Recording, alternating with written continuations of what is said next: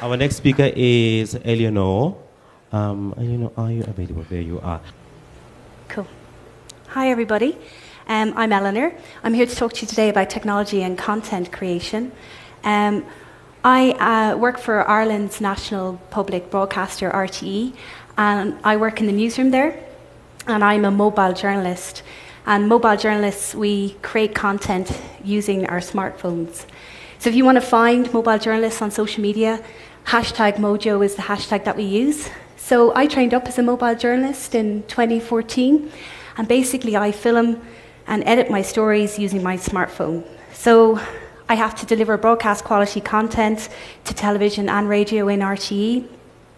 And when I started first, I really wanted to see how far you could push the camera in your pocket. And, ultimately a question that came up back in 2015 was, in RTE, was, can you make an entire documentary on an iPhone?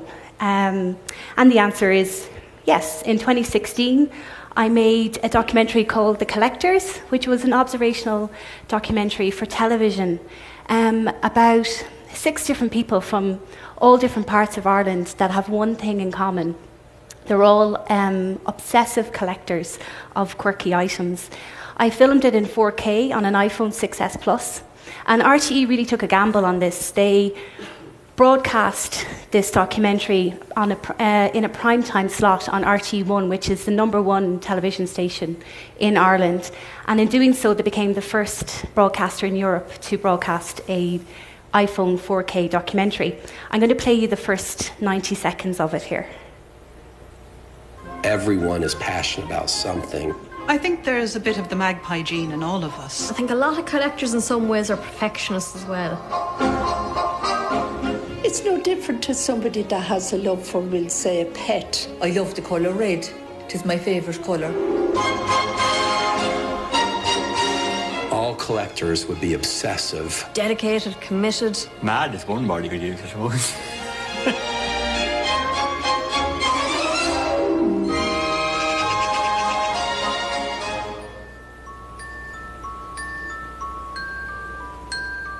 My name is Lillian O'Donoghue, and I'm married to Barry O'Donoghue, and I have 2 boys, Patrick and Robin. I grew up in St. Luke's. I was a quiet, I wasn't a rebel or anything like that, quiet. Like all the girls that I worked with now, they were going out to discos and having boyfriends. I was just done with the lads. But I just never have followed the crowd ever. I got married in pink. That was 24 years ago. I just, whatever makes me happy. I'd like to buy the world a home and furnish it with love. Grow apple trees and honeybees and snow-white turtle doves. This is my house. We call it a seasonal house because it's open all year. You see, 24/7. Yeah, like my retirement home, as the boys slag me, that when I'm old, I'm going to be put in here, and they lock the door then. So that is Lillian. She's one of the collectors. I presume you can guess what she collected. That interview shot is from her kitchen. Her entire house is decorated in Coca-Cola memorabilia. Like, she is dedicated. And I suppose with the collectors, it was all about revealing the underlying motivations for why they were obsessive collectors. The story was what was important with the documentary. That we were experimenting and innovating by filming it on an iPhone, but if the story wasn't good, then it really doesn't matter. So The Collectors, for me, is one of the proudest moments of my career. It was a huge success story. It got great ratings, won awards, and got really good reviews from our television critics and the newspapers in Ireland. And this was the kit that I used to film it. So you can see it's not very much. With The Collectors, I travelled to New York. I filmed in Times Square. I filmed in Portugal. I filmed on the streets of London, and it was just me and the member of the cast, whichever collector I was following. 70% of the time I was by myself. I was filming and directing this documentary by myself. So it was, with mobile journalism or mobile filmmaking, you can really achieve a lot with very little. And I suppose I know a question is, well, why can't you just do it with a traditional camera? And it's a good question. I mean, this documentary could have been made with a traditional camera, but I made this documentary for a quarter of the cost of a TV hour in Ireland. So it's very cost effective. And also, as I said, we wanted to innovate and we wanted to experiment. So filming on an iPhone is light and portable. I'm a small woman, so for me, it's a very easy piece of kit to carry around with me. It's discreet, it's subtle. You can get great tracking shots with a gimbal, which is like a Steadicam for your smartphone. It's really amazing at getting close-ups. I like the flexibility and how easy it is to achieve eye direct, where you get your interviewee to look directly at the lens, so they're talking to the audience. There's a greater sense of intimacy because, again, it's not a very intimidating piece of equipment. So the relationship between the director or the journalist and the interviewee is I think there's a greater connection there because they're less intimidated by everything that you bring with you.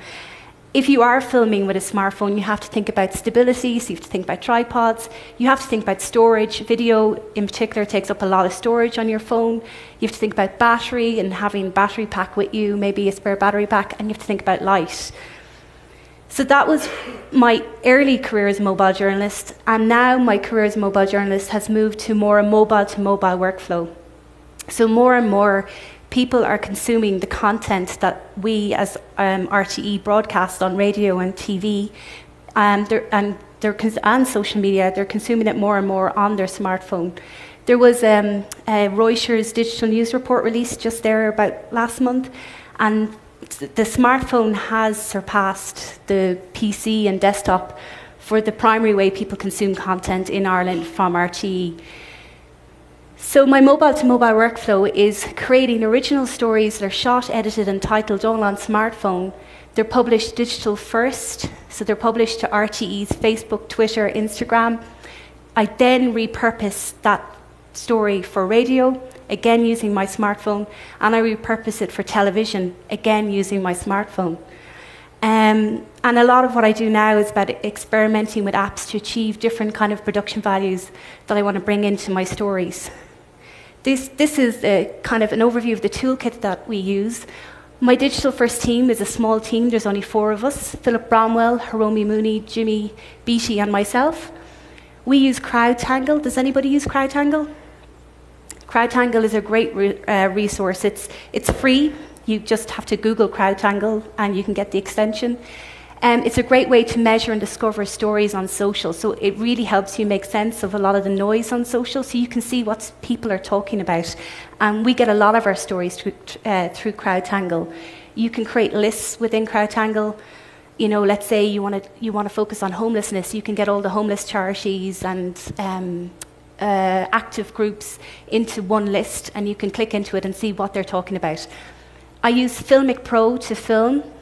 Which I'm going to go into in a little bit. I use LumaFusion to edit and title, and I also use the Ferrite app. That's specifically for radio editing. If you want to get into mobile journalism using your smartphone for radio, Ferrite is a really great app. And here are some other apps that I use as well. So I keep them all in my toolkit here, as you can see. So part of the series that we feed into now on the Digital First team is the RTE Mobile Shorts. And they're stories, as I was saying, that we make first digital first. So we make them for RTE News, Instagram, Facebook, and Twitter.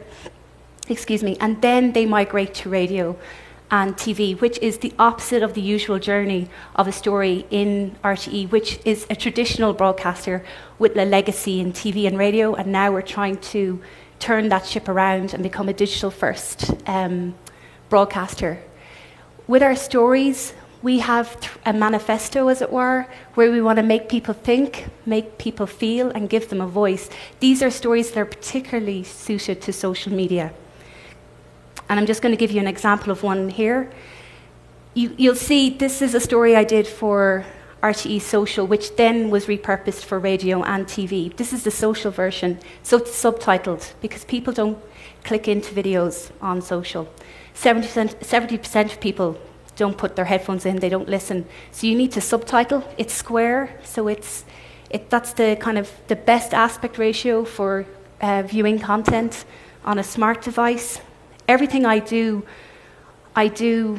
with bearing in mind that someone's going to be looking at it on their smartphone. Generally, people don't turn their phones to the side unless they're watching YouTube. But if they're looking at Facebook, if they're looking at Instagram, they don't turn their phones to the side. So you want to use the best real estate for someone who's looking at their phone on a bus, not putting in their headphones. So square, subtitled pieces of content. So I'll just play you this.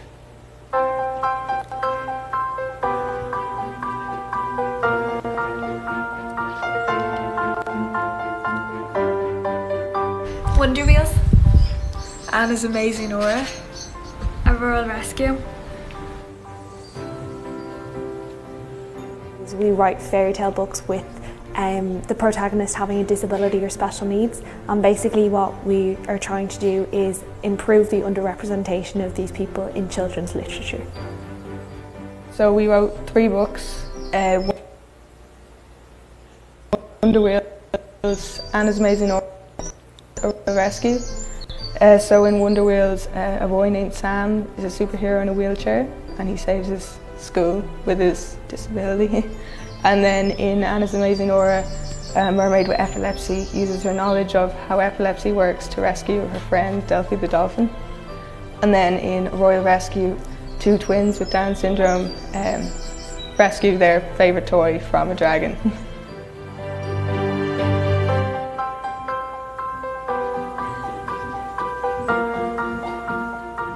So my dad, his name is Colin, and he has cerebral palsy. So basically he's in a wheelchair.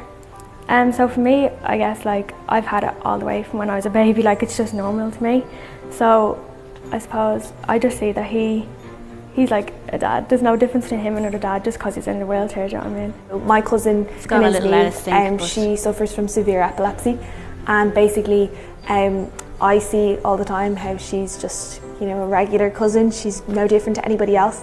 Yeah, and I suppose people with disabilities as well, just to make them feel like, as Aoife's cousin, like she's 17 and she still likes the idea that there's someone, like she's never had a book in her life that there's a person that has the same thing as her. So just, yeah, to make them feel included and to make them feel that they are the same.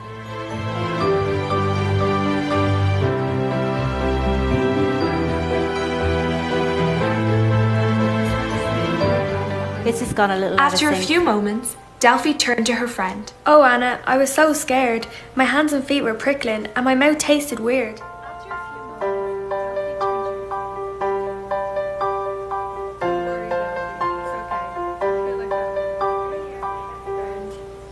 The end.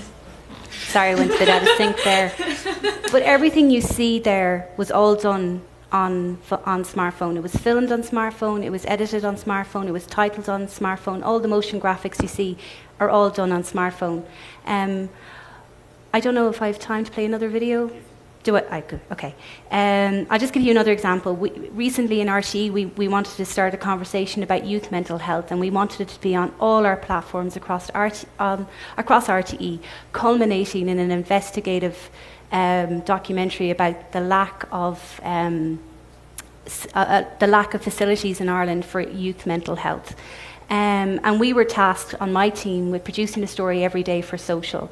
And I'm just going to play you a little montage of what we did. Again, everything you see here is done on smartphone. And because I'll go into the app LumaFusion later, it's an app that we use to edit, and it's a really amazing app, and it means that we can have a uniform we can recreate our corporate brand in LumaFusion. So there's a uniform across all the things. You'll see it here in what I mean. Sorry.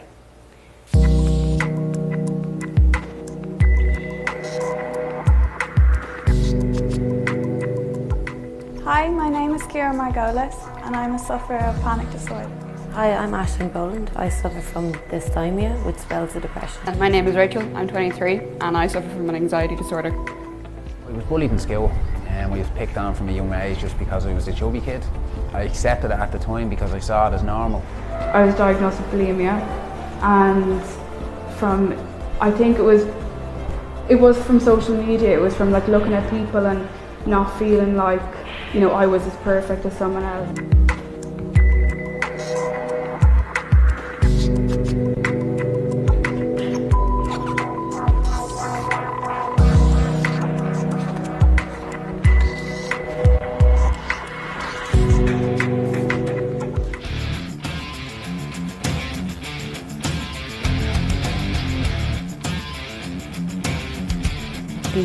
whole point of cosplay is to just have fun.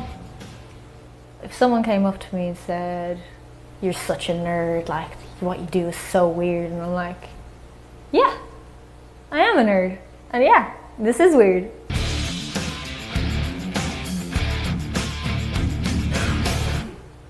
So that you can see all the subtitles and captions are all uniform across the 5 different stories there.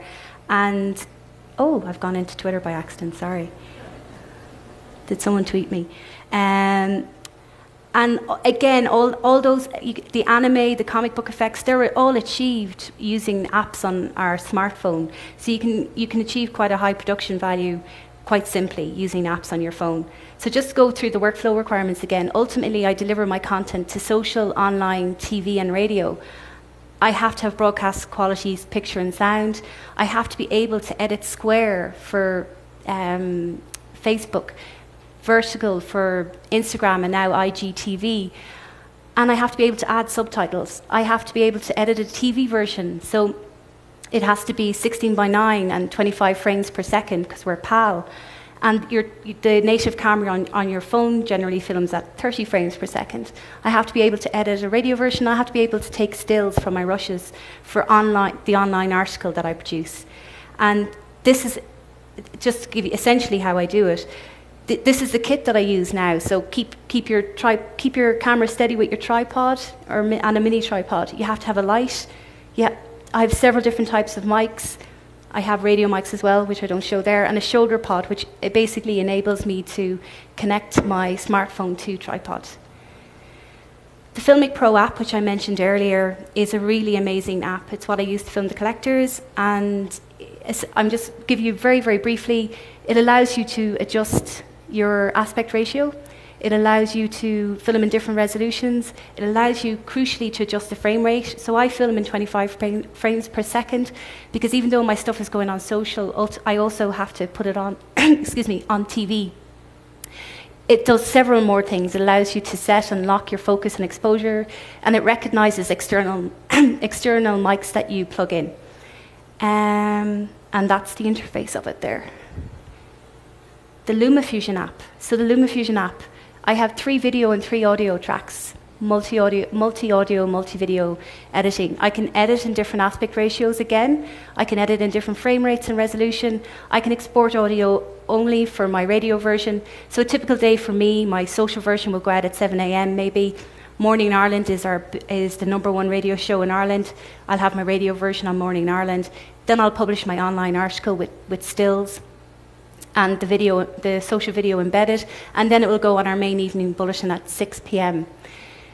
I can title in LumaFusion, and as I said earlier, I'm able to recreate my corporate brand within LumaFusion, and I'm able to export in square, vertical, 16:9. So I can edit all my versions there for TV, social, and radio. There's royalty-free music as well, but you can obviously import music from iTunes and Dropbox, and it's a really amazing, amazing app. And here's some takeaways. If you want to check out mobile journalism on social media, #Mojo, there's a really great Facebook group with nearly 5,000 members called #MojoCom, the Mojo community. And it's a very active and supportive and helpful community. So if you want to join it, I'm on there. You can ask questions. You'll come across Mojo Guru there. Some good apps to start with. Filmic Pro is on Android and iPhone. Unfortunately, LumaFusion is only on iPhone. KineMaster is a multi-track editing option for Android. Not as good as LumaFusion. It only exports in 16:9. So if you want to do square and vertical, maybe you can get another app called Power Director. These are several other apps I'd recommend. Basic kit. All you need is a tripod, a shoulder pod, a microphone, and a light, and you're good to go. And these are just some people I would recommend you follow. Philip Bromwell is my boss. Mark Settle is BBC. There isn't an app he doesn't know, so he's a really great guy to follow. Glenn Mulcahy is seen as being the godfather of mobile journalism, and he trained, he trained me. And Corinne Podger is a trainer, and there is nothing she doesn't know about Mojo, and if she doesn't know it, she'll find out for you. So that's it. Thank you very much.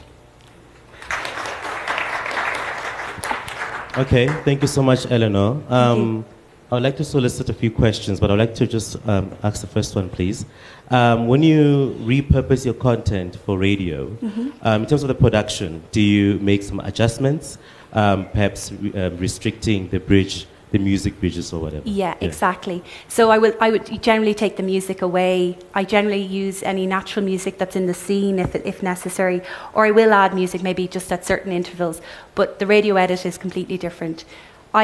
Because I publish digital first, I'll start with my social edit, and within LumaFusion I can copy that project, and then I'll strip away all the elements that I don't want and create my radio edit out of that, bringing in more upsound.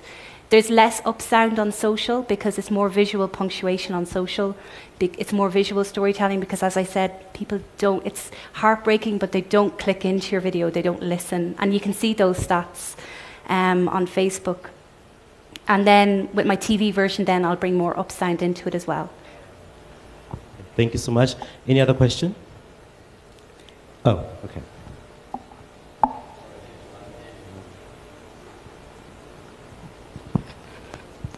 Hi there, Elanor. I just wanted to ask, traditionally, cameras are very light intensive in traditional filming and stuff like that.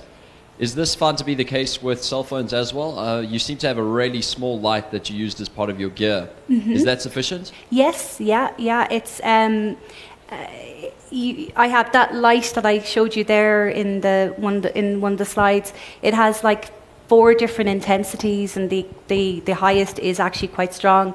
It is sufficient because with smartphones as well, you zoom with your feet. So that's one of the pitfalls of smartphone filming. I mean, I've trained up as a video journalist as well, so I've used what you would consider to be more traditional cameras, and you can just hit zoom, and I can stand back here and zoom in back there and on that person. And that's why light is more important with traditional cameras, or bigger lights, I would say. But with smartphones, you zoom with your feet. So if I want to film back there, I have to walk down there, and I bring that light with me. So the light is all part of my rig. So yeah, does that answer your question? Cool. Any other question? Oh. How has it changed the content part of what you do? How does it change what journalism is, and not just how journalism is collected? How it has changed journalism is that we can tell the smaller stories, and with the smaller stories we can create a bigger impact. So in a traditional newsroom, you've got like your centralized news desk and you're vying for the crew, but I am my own crew. And so there isn't a story that I can't tell because I'm not limited by, well, I don't have a cameraman today, so I can tell the smaller stories. As well as that, because we deliver our stories to social, and our manifesto is make me think, make me feel, give me a voice, we can tell stories with greater diversity as well. Because on social, that's what people want. They want the human interest stories. They want the larger scale issues of the day, but down through the eyes of one person. And generally with our television bulletins, it's the facts and the figures, let's say, of homelessness, or an economy crisis, or renting shortage. But with social, you can tell a more human interest story through that. So I wanted to ask, I saw on one of the pictures that you had a small tripod. Yes. Do you only use a small tripod, or do you have a big one? No, and I didn't bring my big tripod. Generally, I have your traditional. I think that was on that as well. And sorry, just another one before you respond to that. What's the frequency at which you produce this content? I think you mentioned about for the 6 p.m. bulletin, but I didn't get the frequency as to how many. Generally, I produce maybe about 2 stories a week, but then I'll also do we'll do just a social only vox pop. So maybe I'm out 3 days a week filming, and then allow a day after that to turn around and edit to all the different platforms. Okay, perhaps 2 last questions. No, cool. Do you capture sound in 2 channels? does it capture sound in 2 channels? And then I noticed you use a lot of music to just on social versions, yeah. So they're the social versions. How do you ensure that those songs or sounds you put in is balanced? Are you able to tell from any of the softwares? Yeah, so sounds good. Yeah, so on LumaFusion, it has a really quite an intricate audio editing side. So I'm able to do it through that. I record through Filmic Pro. It does just record onto 1 track on Filmic Pro. And then within LumaFusion, I'll introduce the music. The music is only for the social versions, but within LumaFusion, there's quite a comprehensive audio editing aspect to the app, and that's how I do my audio editing. So are you able to separate maybe bad natural sound that comes in? No, unfortunately not. So everything records onto 1. So generally as well, what I would do is, obviously I have my microphone for my interviewee, but I will record wild tracks as well. That is a habit, that's kind of part of my workflow. But no, if it records just onto 1, yeah. Okay, thank you so much, Elanor. It was Thank you. most illuminating. Thank you. you. I want to give you a hand for some reason. Oh, thank thank you. That was very cool.